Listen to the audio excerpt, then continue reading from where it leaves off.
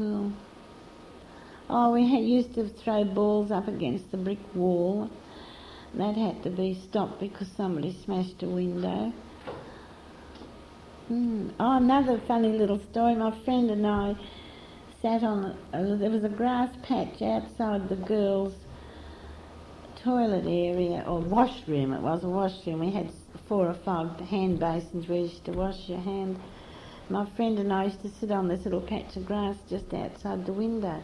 Now, they weren't fixture basins, they were hand basins, that enamel basins that they used to fill with water for to wash our hands. And one of the teachers had washed her hands and she threw the water out the window, and we were sitting there having our lunch. Consequently, we got all wet. We had to go home and change our clothes, etc.